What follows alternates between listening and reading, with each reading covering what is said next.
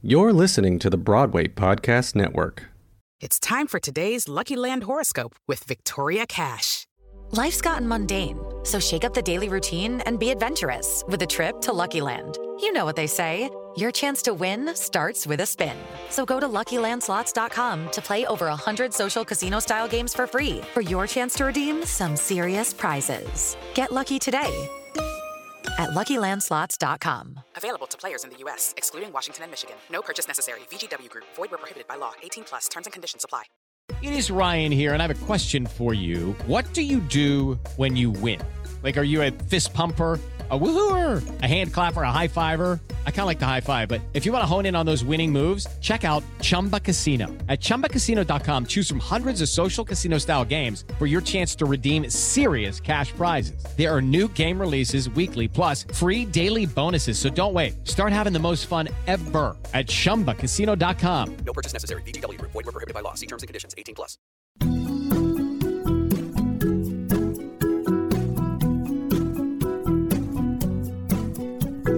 Hey everyone, and welcome back to Page to Stage, a conversation with theater makers. We're your hosts. That's Brian. That's Mary. To put it simply, we're both theater nerds. So let's pull back the curtain and get a glimpse at the artist's process while creating their art.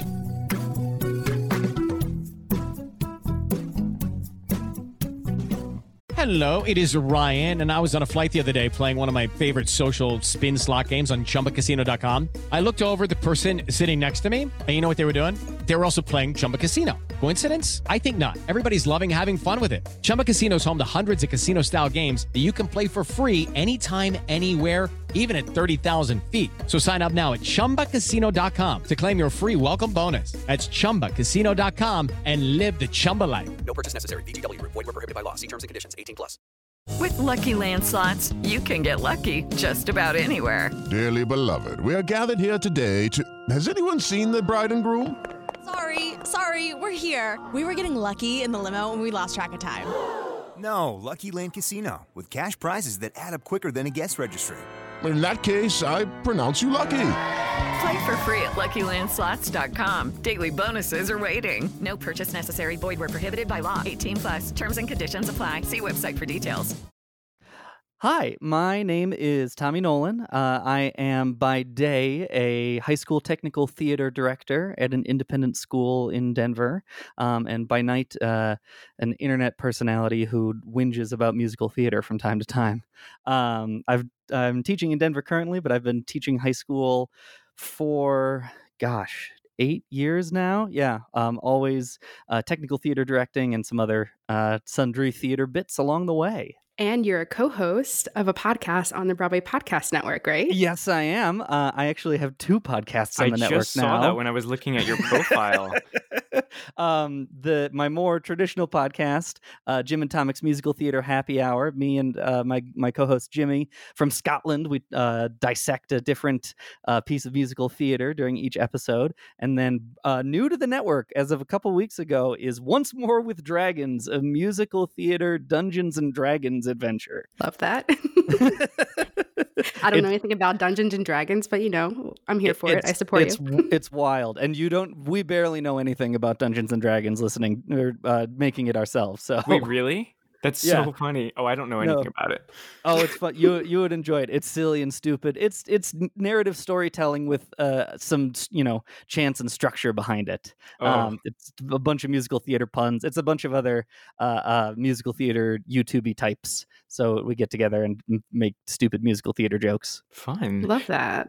So let's dive right in. Where did you grow up? So you're living in Denver now, but where are you originally from? I'm living in Denver. I grew up in the Chicagoland area in a suburb of Chicago, and then spent my childhood there. Went to college in Central Illinois, and then moved back to Chicago to teach tech theater. And then my boyfriend is a doctor, and doctors get sent to residencies across the country. So my mom said, "Move in with the doctor," and I did. And then now we're in Denver. Did you go to school for theater?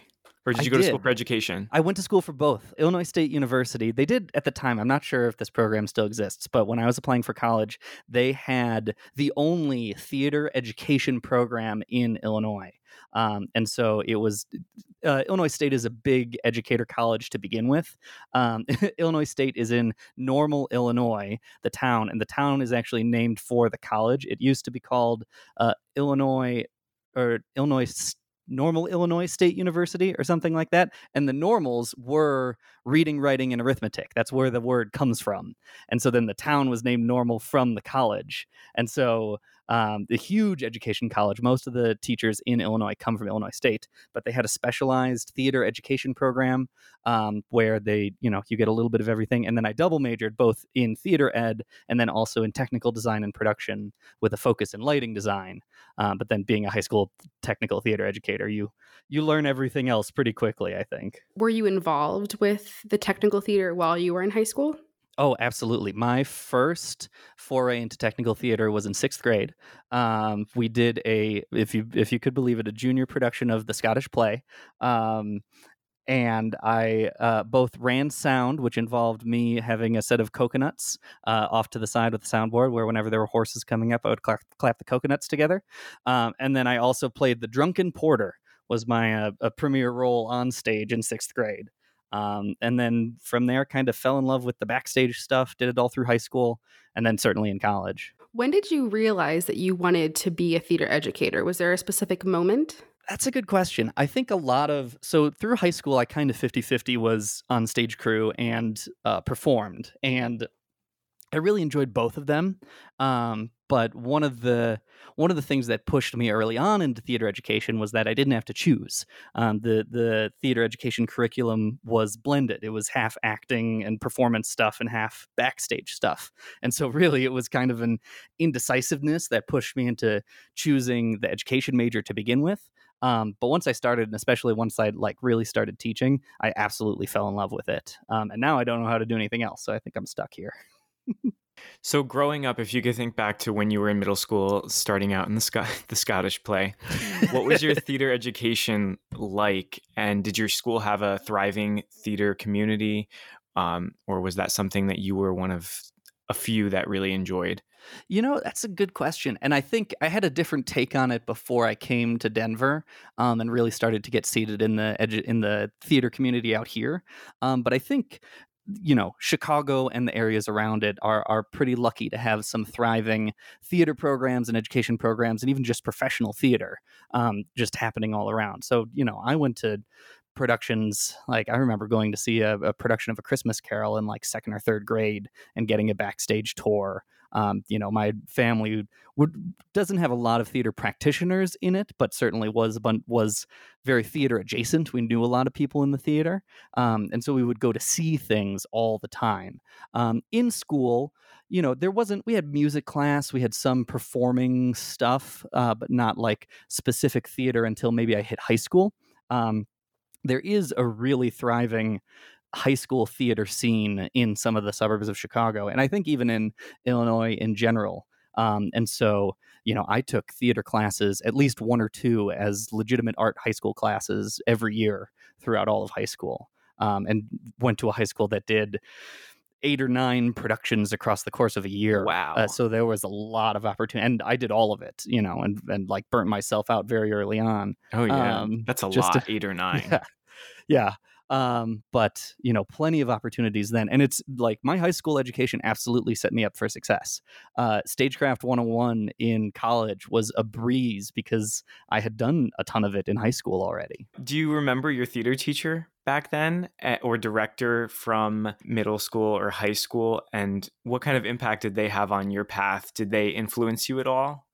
Sure. There was definitely a team of 3 educators that I remember from high school. My technical theater director, of course, and then our main stage director, and then our choir teacher, who also directed, did the music for the musicals. I was also involved in show choir a lot, which I don't know how much that helped my tech theater stuff, but, I wish we had one of those. Oh, it was so fun. Wearing bow tie and tails. Like, it was great times.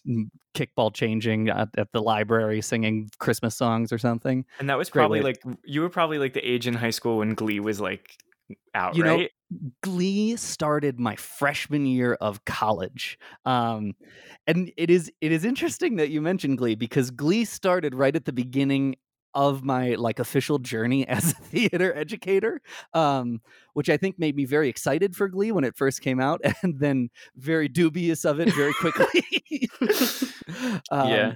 Mr. Shu isn't the best role model for performing arts educators. But yeah, I will say I can think back to my high school theater teachers. Certainly, the theater education professors in college had a huge impact on what I value in education, what I value in teaching, what I take into the classroom today. I think just some of the values they instilled, and even just how I approach theater in general. I think as an artist now, a lot of that came from my college professors. My acting program that I went to for college, they consider themselves a toolbox method. So they used to say that we're giving you a toolbox, or you have a toolbox, and what we're teaching you is we're filling it with those tools that you can leave in the toolbox for a rainy day and pull them out whenever you need them.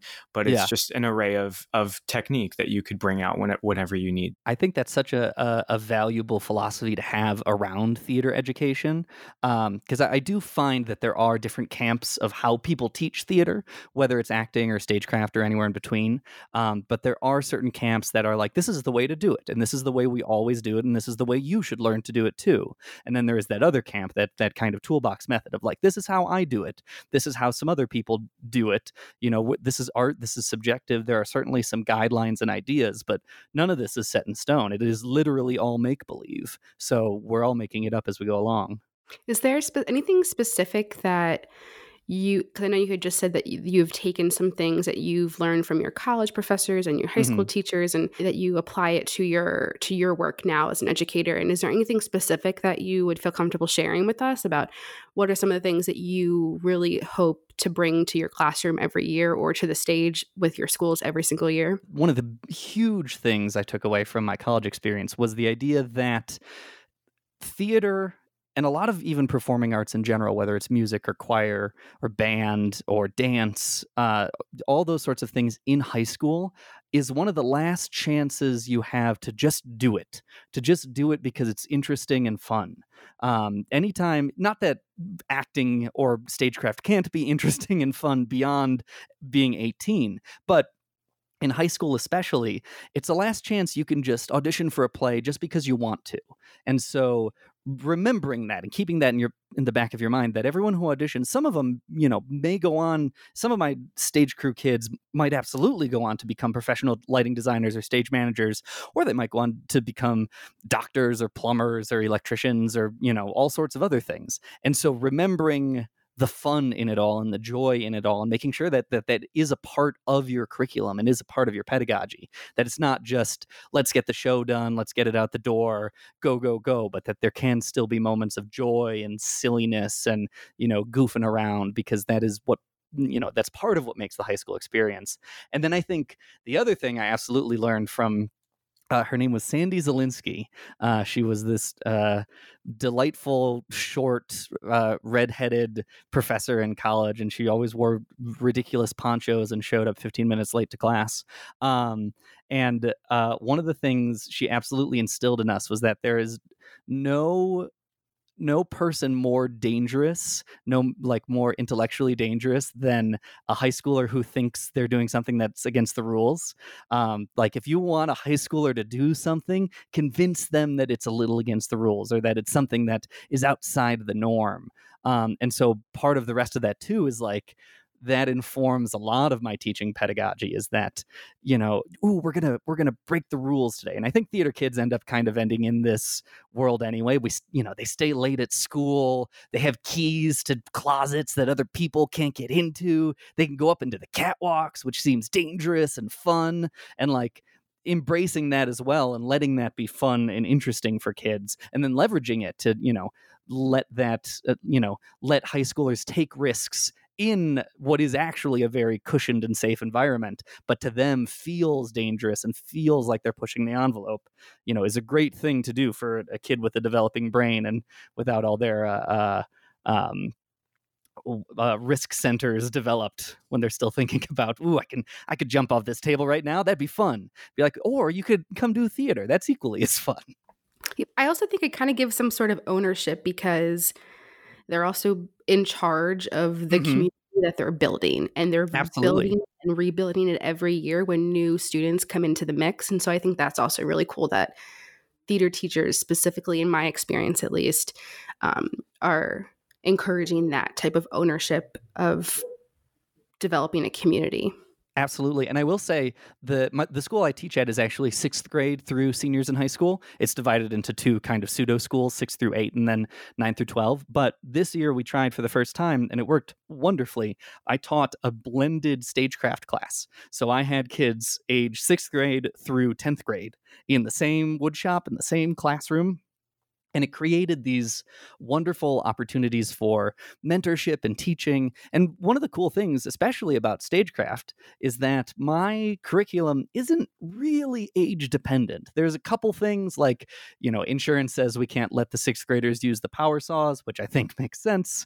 A couple other things like that. But for the most part, you can learn about lighting design and color and set construction techniques and how to use a tape measure and, how to build something. And so all that matters is when you start. And watching a sophomore teach a 6th grader how to use a screw gun to put together a platform is very, very cool. Some of my best days in my stagecraft classes, I say very little. I do very, very little direct instruction. A lot of it is kids show up, kids sign up for a job, and they start working on it. And then I'm there, with quite a literal toolbox, but also just a set of ideas to, if you need something to bounce off on. But some of my best days in class, it wouldn't even matter if I was there, which feels very successful. You know what I just thought about that I never really put together, and it does apply to all subjects of teachers, like all subjects that teachers would teach in school, math, anything. But for theater teachers, it's like you have this perspective of you loving it when you were younger, most likely. Yeah. And then being able to just keep that cycle going and have that perspective on the other side now. And the way that you talk about it, it sounds like you really have found that those little nuggets in the kids, and probably it might be nostalgic for you as a teacher. Sure. To go back and think about your own years. Absolutely. When I do find that in my experience of other theater educators, by and large, the vast majority of us are doing it because we're so passionate about the thing that we can't help but share it with other people. And it's such a wonderful spirit to be able to embrace and to watch other people be able to share. Every once in a while, I do run into, and I had a couple professors like this in college, and have met some peer teachers like this, and they're certainly few and far between. But there are a couple theater types who end up back in education because they've either burnt out of the professional world, or they think it's like a nice, easy, stable life to have. It's their backup plan. And I do think everyone needs a backup plan, certainly. But I find that those teachers struggle with it more. That it is, if you don't have that innate joy and spark and concept around the thing, that it's harder to give that gift to another kid, to another person. Yeah, I feel that from experience of like having teachers that I know that it's their second. Right. Because even when you're in college, you have adjuncts, and those adjuncts are doing that a lot of times because they need supplemental income. Right. Well, and it is, we used to joke about it in college a lot. There's no, I had core theater classes, I had theater education classes, and then we had, they were called C&I classes, curriculum and instruction, and they were pure teaching classes. And so anyone who was an education major had to take these classes, and they were often taught by retired or former high school teachers. And I absolutely understand that perhaps the most difficult audience to have that class for is a group of potential, bright-eyed teachers who are like, oh, I'm going to change the world. But you could tell the teachers, the professors who weren't in it for the thing, where this was their backup plan, where they were phoning it in, or where they didn't have the best, pedagogical ideas around what they were doing. And it showed. And it's frustrating because you want, it's hard enough out there for anyone. And so anyone who can find something that they at least partially enjoy, no one goes into teaching for the money. So you have to find some other reason to do it. And so you want to support them. Yeah, I joke or sometimes. Theater in general. Right. Like I really was in for it. I double majored in theater and education. Man, rolling in the dough now.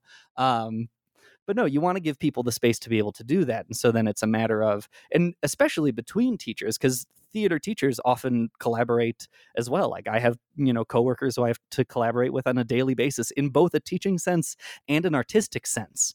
And you get all the same sort of, artistic differences and conundrums. And how do you give feedback in a way that is effective but doesn't totally crush someone, with the added layer of, this is your teaching coworker. This is you're both in charge of students. And so how do you do that in a professional, forward-thinking way? And I do think it's a thing that, certainly math teachers and French teachers collaborate on things, but not in the same way that theater teachers do. Certainly not in the same way that tech theater teachers have to do. So I know that things can't always be sunshine and daisies as a teacher, or maybe even more specifically as a theater teacher. So I'm curious as to how you specifically tackle any challenges that come your way, whether it is with a student or with your program or with, the school administration, and how are you able to keep your spirits high for the kids if you're dealing with something that's challenging? I do think one of the things that is really useful in an education environment that we get to take advantage of that you don't get to take an advantage of in a professional theater environment is our shows can be whatever. Certainly you want to strive for greatness. Certainly you want to strive for professionality. But if the director needs to walk out on stage before your high school production of Into the Woods and say well, turns out both the princes got sick today, so we're going to have these two stage crew kids stand on stage holding scripts and muddle their way through the lines while we play the recording while the songs are supposed to happen, that's still fine. It's not what you want to strive for, but you have a lot of options to, get kids through a show, and then to be able to spin it to be and how great it was that we were able to soldier through this difficulty, as opposed to lamenting that something went terribly, terribly wrong. Especially in tech theater, we did, last year, our high school musical was Meet Me in St. Louis. Which the stage adaptation leaves a lot to be desired. But we had, one of those stagecraft failures that people talk about for years to come. There was a moment near the conclusion of the show, everyone's back together and they're all going to go out to catch the trolley, and the main red curtain got caught on one of the set pieces that spun. And so instead of the front door of the house coming out on stage, the whole red curtain closed, and then all 9 members of the family walked out into the red curtain and then had to lift it up and kind of struggle their way out from underneath and be oh, the trolley. And they're, missing half the lines. And it was terrible. It was a terrible, terrible moment in the thing. It totally ruined the moment. And no one remembers it anymore. But those are the nights that you hope they recorded the show. Right, exactly. You look back on it and you're remember that time where this happened? I hope that was the night they were recording. On Encore Season 5, we can do it right. But it is also one of the things I do love about stagecraft is we get to set kids up for, this is going to sound wrong, but we get to set kids up for failure. We get to set kids up for high stress situations where they're going to mess up, where it also doesn't matter. So what? You missed 16 light cues in your high school play. Right? The show must go on. Exactly. So what? Your microphone didn't turn on or turned on at the wrong point and we heard you cussing out someone backstage. Certainly you strive for these things not to happen. But if that thing does go wrong and that high schooler had to experience, okay, how do I deal with this mistake? How do I recover from it? How do I keep going? And what does that make my body feel like? They're going to be so much more prepared for when they run into a similar situation in life when it actually matters, which we all do. We all reach points of failure. We all reach points of stress. this. And so to be able to like get the neurons in their brain firing around these ideas is one of the really, really cool things about stage crew. Well, it's so important to even recognize that they're invested and they care so much about something that they're putting that much effort into it, because there's so many other things that teens could care less about and wouldn't even blink an eye at. So it's really telling that this group of people, because I've noticed it, every theater group that I'm a part of or have been a part of, they're so invested, and there's this level of ownership that people take on. Yeah. Well, and you do end up in, people talk about it. I was never a sports kid, but I talk with a lot of coaches now. And even if it's robotics or whatever, like whatever your thing is in high school, whatever your passion is, the thing that keeps you busy, so many of them are these kind of team group activities. And what I think one of the cool things about theater is our team groupness isn't manufactured. I think it's not manufactured in some other places too. Like you're on a soccer team, yeah, you're supporting your fellow soccer players. You're on a speech and debate team, maybe you've got a duo partner, you've got some group interp thing you're doing, but for the most part, you might be spinning on your own. In theater, you might fail, and that might affect your fellow castmate or your crew person, and you do something wrong, and it affects someone else. And so putting kids in those situations where those things are very real, where our deadlines are very real, it's an interesting thing to explain to a kid, like, no, the show opens next week, whether or not we're ready. And that most high schoolers don't experience a lot of deadlines like that. Your English paper is due next week, but what happens if you don't turn it in? Well, maybe it's late, maybe you lose some points, or maybe nothing happens, but like it only affects you. Where if we don't get that wall painted, we don't get to apologize for it when the audience shows up. It's just an unpainted wall. They don't even know that we intended to paint it if we don't do it. And so like it makes it a very different and a very special thing. And I always want to make sure, like those are sentences that I tell high schoolers to make sure they're also realizing it as it happens, that like, yeah, these deadlines are real, and either we do it or we don't. And we can make decisions around those things, and we can cut some things to if we need more time to get stuff done, but we don't get to ask for an extension on the show, which is a cool situation to put high schoolers in. A lot of times at that time in their life, they haven't experienced that yet. I'm thinking back to my high school drama teacher and just like the parallels, and also just like what you're saying and how you're talking about your program and your kids and the school. It's like very like, well, it's two things. It's one is very inspiring, and two very like flashback type, like nostalgic. Sure. Yeah, absolutely. I think that's same. That's the other thing too, is remembering. I think this a lot too, because part of my job is also, besides doing the lights and the sound for the big shows, I also just run the theaters on our campus. And so if we've got the school counselor is going to talk for 20 minutes about whatever on stage, I'm also in charge of that. Or the science department is going to do a presentation about a thing for everyone. Like I also have to get that set up. And like, so I'm half theatrical artist and half kind of like technical space manager. And one of the things that actually helps me get through the day and helps me deal with, when I get stressed with some of my peers or things, is usually when I see people, when people are doing something on my stage, it's the most important thing they're doing either that day or that week or maybe even that year. And so that causes people a lot of stress, and like a lot of my job is just helping people get through some of that, because the biology teacher isn't going to know what wearing a body microphone is like, or when the French teacher starts, panicking because their Google Slides can't connect to the projector in the space, I have to manage that. And it is the same as managing, an actor who's kind of freaking out before going on stage. It's the same sort of strategies. It's the same sort of fear. It's the same sort of anxiety. And so it's fun to kind of be able to draw those parallels between the two different sides of my job.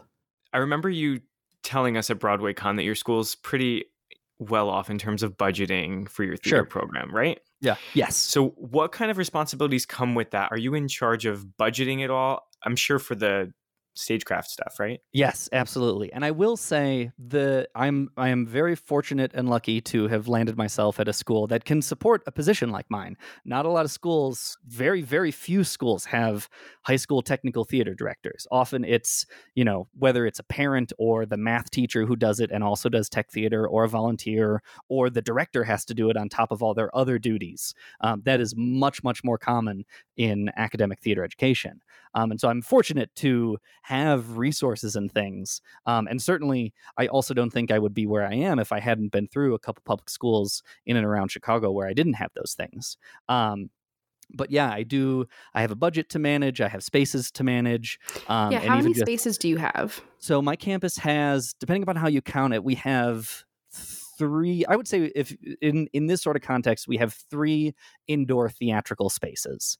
There are some other spaces that I also manage because they're more presentationally kind of space, like they've, a podium and a projector and some chairs, but not like the sort of place where you'd want to do a play. But so we've got a 500-seat proscenium style theater, a black box flexible space that's used for most of the acting classes, and then a smaller, it's really a converted cafeteria, but that downplays it. It's a very nice space. That is kind of 3/4 round, that's used for a lot of the middle school productions in the acting spaces. And so those are my big theatrical spaces that I manage. And in the same way that in a professional theater or a community theater, you have someone who needs to replace all the lamps and the lights and dust everything off and make sure the speakers are working. That's also a lot of my job too. But what is interesting is in a professional theater, my job might be spread across 3 or 4 full-time people. Especially across that many spaces. You have someone who's in charge of the shop. We also have a wood shop, someone who's in charge of the lighting, maybe someone who's in charge of the sound across those things, or someone who's in charge of individual spaces. You might also have someone who's in charge of scheduling, or someone who's in charge of the box office, or who's in charge of marketing shows. Yeah. But instead, it's just me. And what actually ends up happening is it's not just me, it's me and the high schoolers. And so it's another fun sort of thing I get to put on their plate is like, hey, listen, I literally cannot do this without you. I cannot build this set by myself. I cannot get all the lights focused by myself. It is physically impossible. And it's it's a very fruitful challenge to have because what it allows me to do is make everything educational. We recently had our school goes through a program where each department gets reviewed every 5 years or so, and they invite other teachers of the same subject from different schools to come in and like observe classes and stuff for a week. And our art department one was this year. And one of the things they were very, very impressed by was that we had high schoolers running sound for our musical. We did Into the Woods this year. It was 16 body packs going back and forth. Like running sound is a difficult thing to do, I think, even for professionals. And so to put it in front of a high schooler, especially something that can tank a show. If sound goes bad, people notice. And one of the things they were very excited about, and I was very flattered that they'd appreciated it as much as they did, was that we had kids running that sound. And so what is nice is once that becomes the norm, once you get that standard in place, then it's much easier to talk about when things go wrong because the kids are doing it. So nothing really can go wrong if the kids did it. If I did it, sound can go wrong, right? If I did it and I screwed up, then that's a problem because I'm the professional and I'm supposed to know how to do it. But if a kid does it and they mess up, that's learning. That's a learning moment, and they can improve upon it. And it's almost even great that it happened to them. And so it's really cool that I get to kind of give what is basically my job to the kids that I teach. And it trickles down all the way into my lessons. Like if we're talking nitty gritty stuff during my stagecraft classes, like kids walk in, there's a job board. You sign up on the job board. We have a punch clock. I don't take attendance. Kids take a time card and they stick it in a clock and it goes, and like, that's how they get attendance. Yeah. They love it because it's fun and it makes a funny noise. But like we run as close to a professional shop as I could, with certainly lots of leeway for, I guess, what I would call kids stuff, but better to replicate the professional stuff. And it's cool. And like everything the kids seem to like it too. So I think I'm doing something right. What if your students taught you that you never expected them to teach you when you were going through school, or maybe from one school to the next? What's something that they taught you? I think the thing adults forget is that being a teenager is hard. Being a teenager is really, really tough. Once you're an adult, or even a college kid, you start to have autonomy over your own life, and you forget that this change even happened because it happened so incrementally.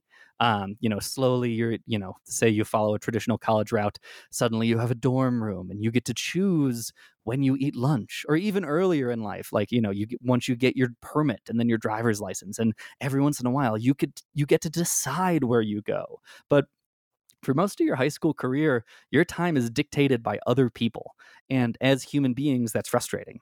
And so I think a lot of the things I learn from kids are really good reminders about how tough that is. And how, we all have our own inner problems. We all have our own stresses of the day, our own difficult things that we're dealing with. And, I learn a lot from my kids. I think teenagers today are, so much more woke about the world around them than I was at their age, than I think a lot of adults are nowadays. And even Their just access, probably, just with their devices. I think halfway between their access and kind of the world we've forced them into, us and generations before. But just stuff about I'll have kids come in and being like, yeah, I needed to take a mental health day yesterday. I needed to do some self-care. And that's just a thing. And they have the vocabulary around that idea. I would have no idea how to assess that in my brain as a 16-year-old. Why am I grumpy all the time? Well, I guess I'll just take it out on my friends or whatever and just be angry at them for no reason in a stupid teenager-y kind of way.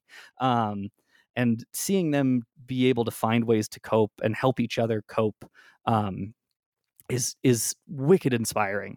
I mean, I think it's true of all kids, but the kids are going to be all right always.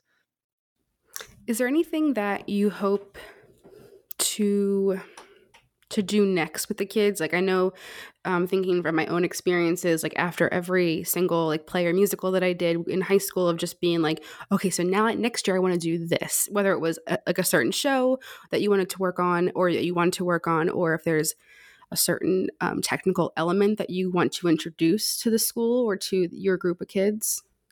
Yeah, I mean, it is. So next year will be my 4th year with this particular school. And it is always interesting to come into a new school and take the place of another teacher. A lot of kids, as a high schooler, you might see a little bit of the other end of this. If, your math teacher leaves your sophomore year and then you get another math teacher, or your drama director, if you get to experience a changeover. But most kids don't see this sort of stuff.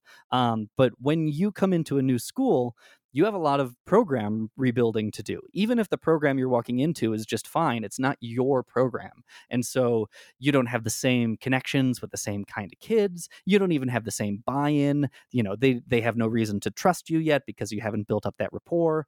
Same with your teaching peers. They're probably professional and acting nice around you, but they don't know whether you're any good at your job yet until you start doing it.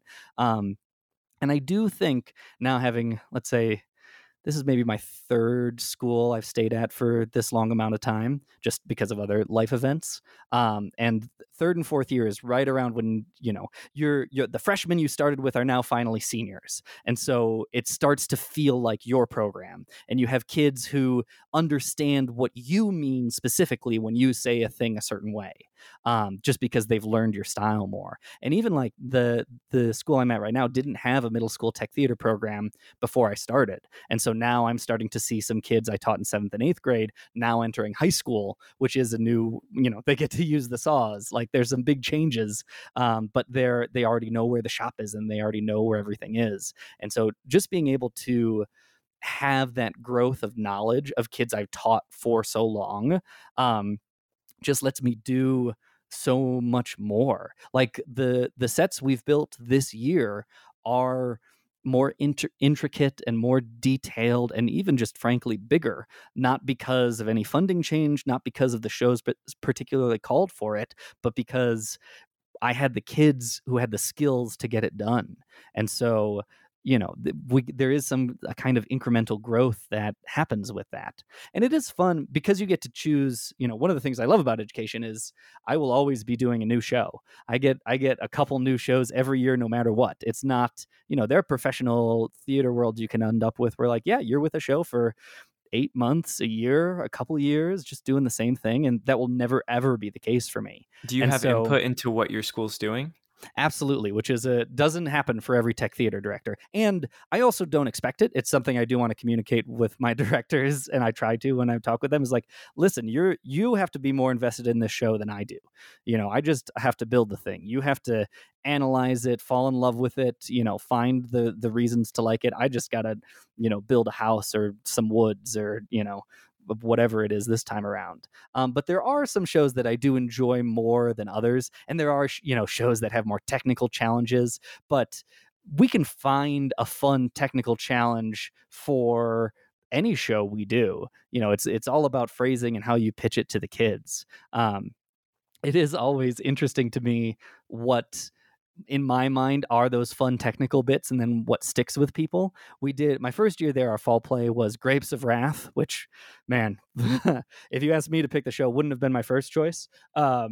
Just not very much my style of show. But there's a big car and everyone remembers the car. We also built a river. They bathe in the Colorado River halfway through the play, and we put these trapdoors in the stage and got some big tubs of water, and they'd open it up and the high schoolers would dive in them and it would actually splash because it was actually water. It was really cool, and no one remembers it.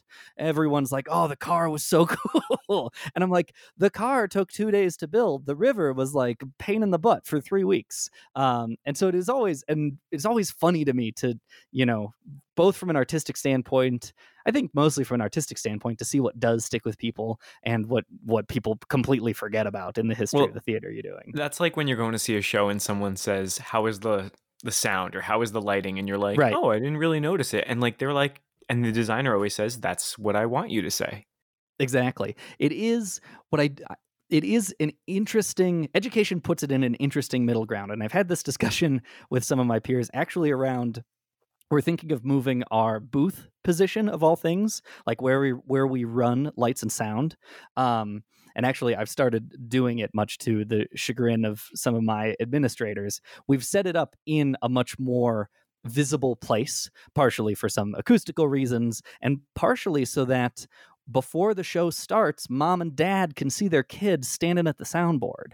Having the sound booth in a place where, it was actually really cute. One of the last show we finished was our middle school show, and I had middle schoolers running sound, which is nerve-wracking because they can barely see over the soundboard.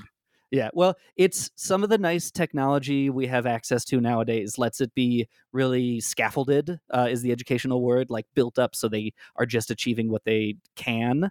But yeah, it's still in their hands. And what was so sweet is during the one of the performances, the family of the kids I had 2 kids running sound, and their parents sat like 2 rows behind them, mostly so they could watch them run sound during the show, which is cute and fun. And I like being able to create those opportunities for my tech kids because, they should be able to show off just as much as the kids who are acting on stage. Yep. That's so true. Because when you're that young, it's hard to find people that don't want, or it's hard to find involvement for those kids that don't want to be right on stage. Exactly. And something for them to still be involved in the process so that they can continue through to high school and hopefully professionally college and stuff like that. Yeah, absolutely. Switching gears a little bit, I wanted to move into your other. So by day you're a teacher, and by night you have a YouTube channel and you have the 2 podcasts that we already talked about. Yeah. So you haven't been as active, I noticed, on your YouTube channel. So I was wondering, are you putting your creative energy elsewhere at the moment?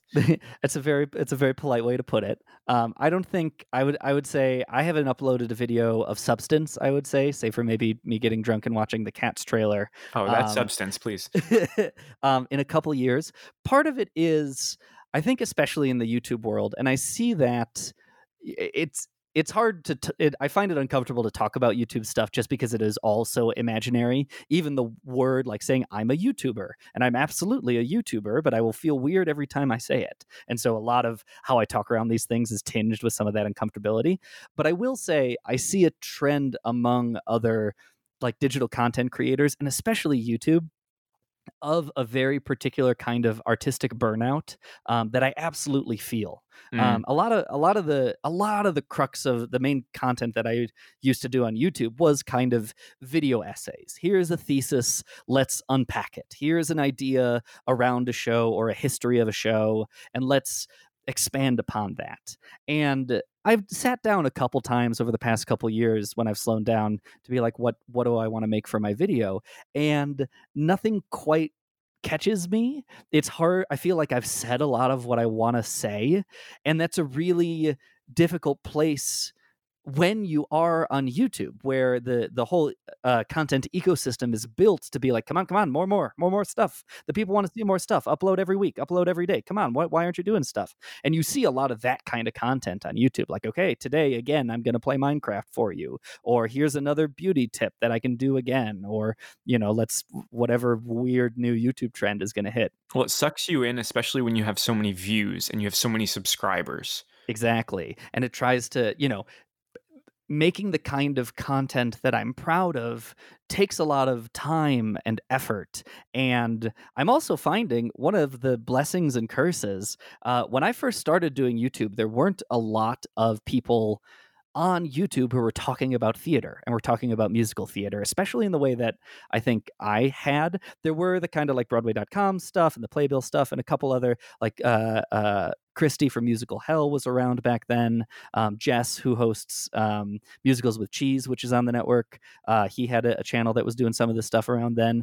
But there wasn't as much as there is right now. There are many, many more people talking about musical theater, which is awesome. And like, as a person who wanted to watch musical theater YouTube and couldn't find anything, that makes me really, really happy. As an artist, one of the problems I have is I'm always afraid to kind of watch one of those videos for fear that it's going to be one of the scripts I have in my brainstorming folder.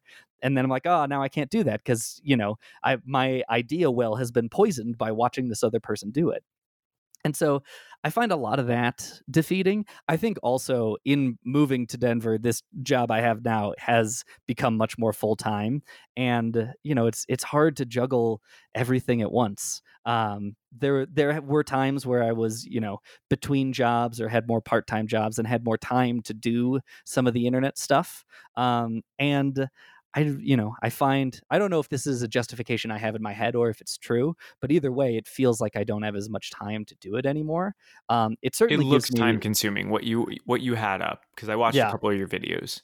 It takes a lot of time. And the other thing I do struggle with is there are videos on my channel that I know I put less effort into, and I can tell when I go back and watch them. And so there is, once you set this standard, it's hard to go back on that and like say like, well, maybe I won't, have good sound on this one, or maybe I won't put up some lights in my apartment again for this one to get good lighting for it. But then I know the times I've done that, I've been really dissatisfied with what it looks like. But who knows? We live in brave new worlds now. We're all stuck at home, so maybe it'll make a comeback. That's true. And you know what? The good thing is that it's always there. It's your channel, and you can control whenever you post. And you can pick it back up whenever you want during a quarantine from a pandemic. Well, it is one of the things, and I think this is a piece of advice I would want to give to anyone who makes content anywhere on the internet, is that the stuff we make isn't time locked. It comes and goes whenever it needs to, and can live there for whenever people need it, which is kind of different from a more theatrical standpoint. But so, by and large, this is certainly the longest break I've taken from my channel, but I've taken some long breaks before. And for the most part, when I come back every time, the feeling is like, oh, thank God you're here. It's never where were you? How dare you leave us for this long? And I think there is some fear in content creation that if you fall behind or fall back, people will get mad at you. And for the most part, people just forget about you, which is kind of a better place to be in, I think. And your other brainchild, or your other two, I guess maybe we'll call them twins. Sure. Your two podcasts. Yeah. So can you talk a little bit about Jim and Tomic's musical theater happy hour? Yes. I met Jimmy in the comments of one of my YouTube videos. Like when people ask how we encountered each other. Yeah, that was it. Back when YouTube comments weren't quite as toxic as they are right now, and back when I was a smaller channel. So anyone who was commenting was, someone who was actually into this stuff. But we started chatting through YouTube. And then I think not a lot of time passed before we were like, hey, let's do a podcast. And mostly just to talk about musical theater and kind of nerd out about the literature of musical theater, which there's more and more of now, which is awesome. Well, that's what I was going to ask. When did you guys start? And what was the landscape like then? Because I actually do remember listening to you guys a couple years ago. Yeah, I might have to. When I was looking for theater podcasts. When we started, 4 years ago, 3 years ago now. Hold on, I'm opening my podcatcher and scrolling all the way to the bottom. Let's see. 2015. Wow, 5 years ago. That's crazy. Yeah, it's wild. And at the time there were certainly some theater podcasts, but there wasn't that kind of literary analysis sort of stuff, which certainly was a knock on from what I did on the channel. I used to have a piece called Show of the Week, where I tried to talk about a different piece of musical theater every week, but YouTube's ecosystem isn't good for what I wanted to do there. 10-minute video every week isn't a great time to talk for an hour and a half about Anyone Can Whistle or something. But the podcast landscape, ended up being the right place for us. And it took us, months to get into a groove. I think like a lot of podcasts, our early episodes are not good. Oh yeah, we feel that. So can you go over just the logistics of talking to somebody who's halfway across the world in Scotland? Sure. It has been interesting to kind of follow the technology too.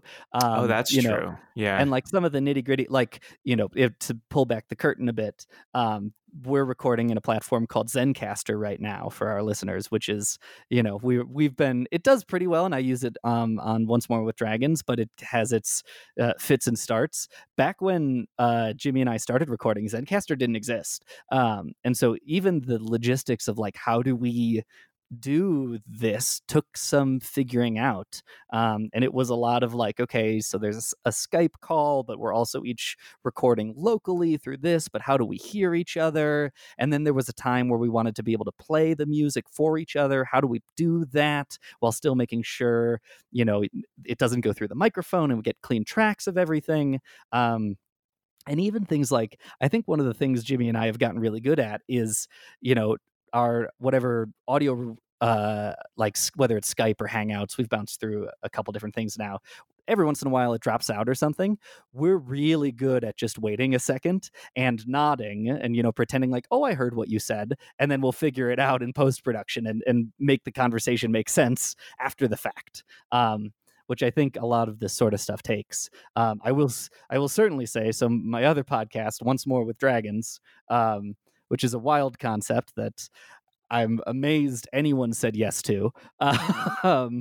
But that takes even more of that sort of stuff because there are 4 of us in those calls. And so a lot of times we have to go back and be like, wait, what did you say? And there's a lot of that. Sometimes, especially if it's funny or creates an interesting moment, that'll end up in the final cut. A lot of times that ends up on the cutting room floor because it's not interesting.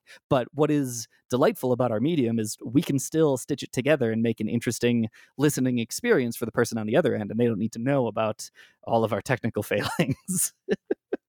So we usually ask this question as a last question for our guests, and that is, what is the last great piece of theater that you saw? Ooh, the last great piece of theater that I saw. Okay, this is going to maybe stretch the bounds a little bit as to what could be called theater, but I don't think it is. I've seen a lot of great theater, but there is an artistic installation in Santa Fe called Meow Wolf. It might be a stretch to call it theater. Maybe it's experiential theater. If you've ever seen Sleep No More, that's one of the best comparisons I can give it that other people have seen. but it is kind of an art installation, mystery, escape room style thing. It's also the sort of piece that if you are going to make it to Santa Fe and you know nothing about it, it's best to go in knowing nothing about it. But it is a very, very cool piece. They put you in this home, basically. It's the interior of a realistic suburban home. And you walk in the front door, there's a living room and a bunch of other places. And you walk in the living room and there's a fireplace. And then someone crawls out of the fireplace. But it's not like an actor. It's just you. It's just another tourist who's there, and they're just as confused as you as to why they're there. And then you have to figure out what's going on in this house, and you just explore and go through everything. And it changed how I looked at art in some big, big ways. So where can our listeners find you?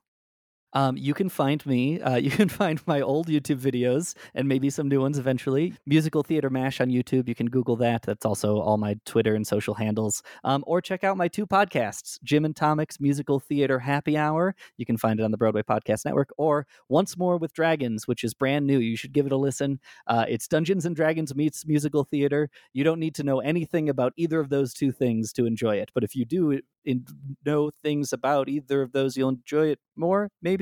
I don't know. Well, thanks so much for coming on and bearing with technical difficulties and all. Absolutely. All right, bye. Bye. Thanks everyone for listening to this episode of Page to Stage. To keep up with us, you can find us on Instagram and Facebook at Page to Stage Podcast. And if you're enjoying these conversations, we would really appreciate it if you could take a couple minutes to rate and review us wherever you're listening to this podcast. Until next time. That's Brian. That's Mary. We'll see you later. Bye.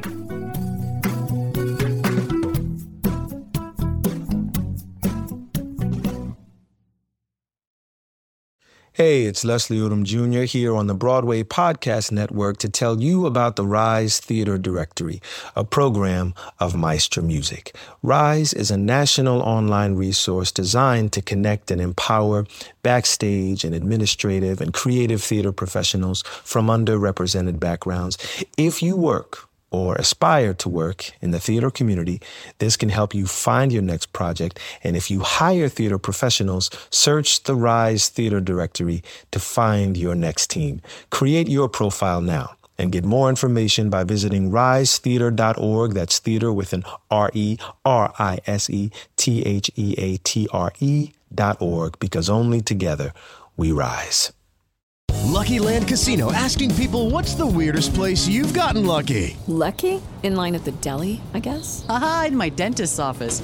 More than once, actually. Do I have to say? Yes, you do. In the car before my kids' PTA meeting. Really? Yes. Excuse me, what's the weirdest place you've gotten lucky? I never win and tell. Well, there you have it. You can get lucky anywhere, playing at LuckyLandSlots.com. Play for free right now. Are you feeling lucky? No purchase necessary. Void where prohibited by law. 18+. Terms and conditions apply. See website for details.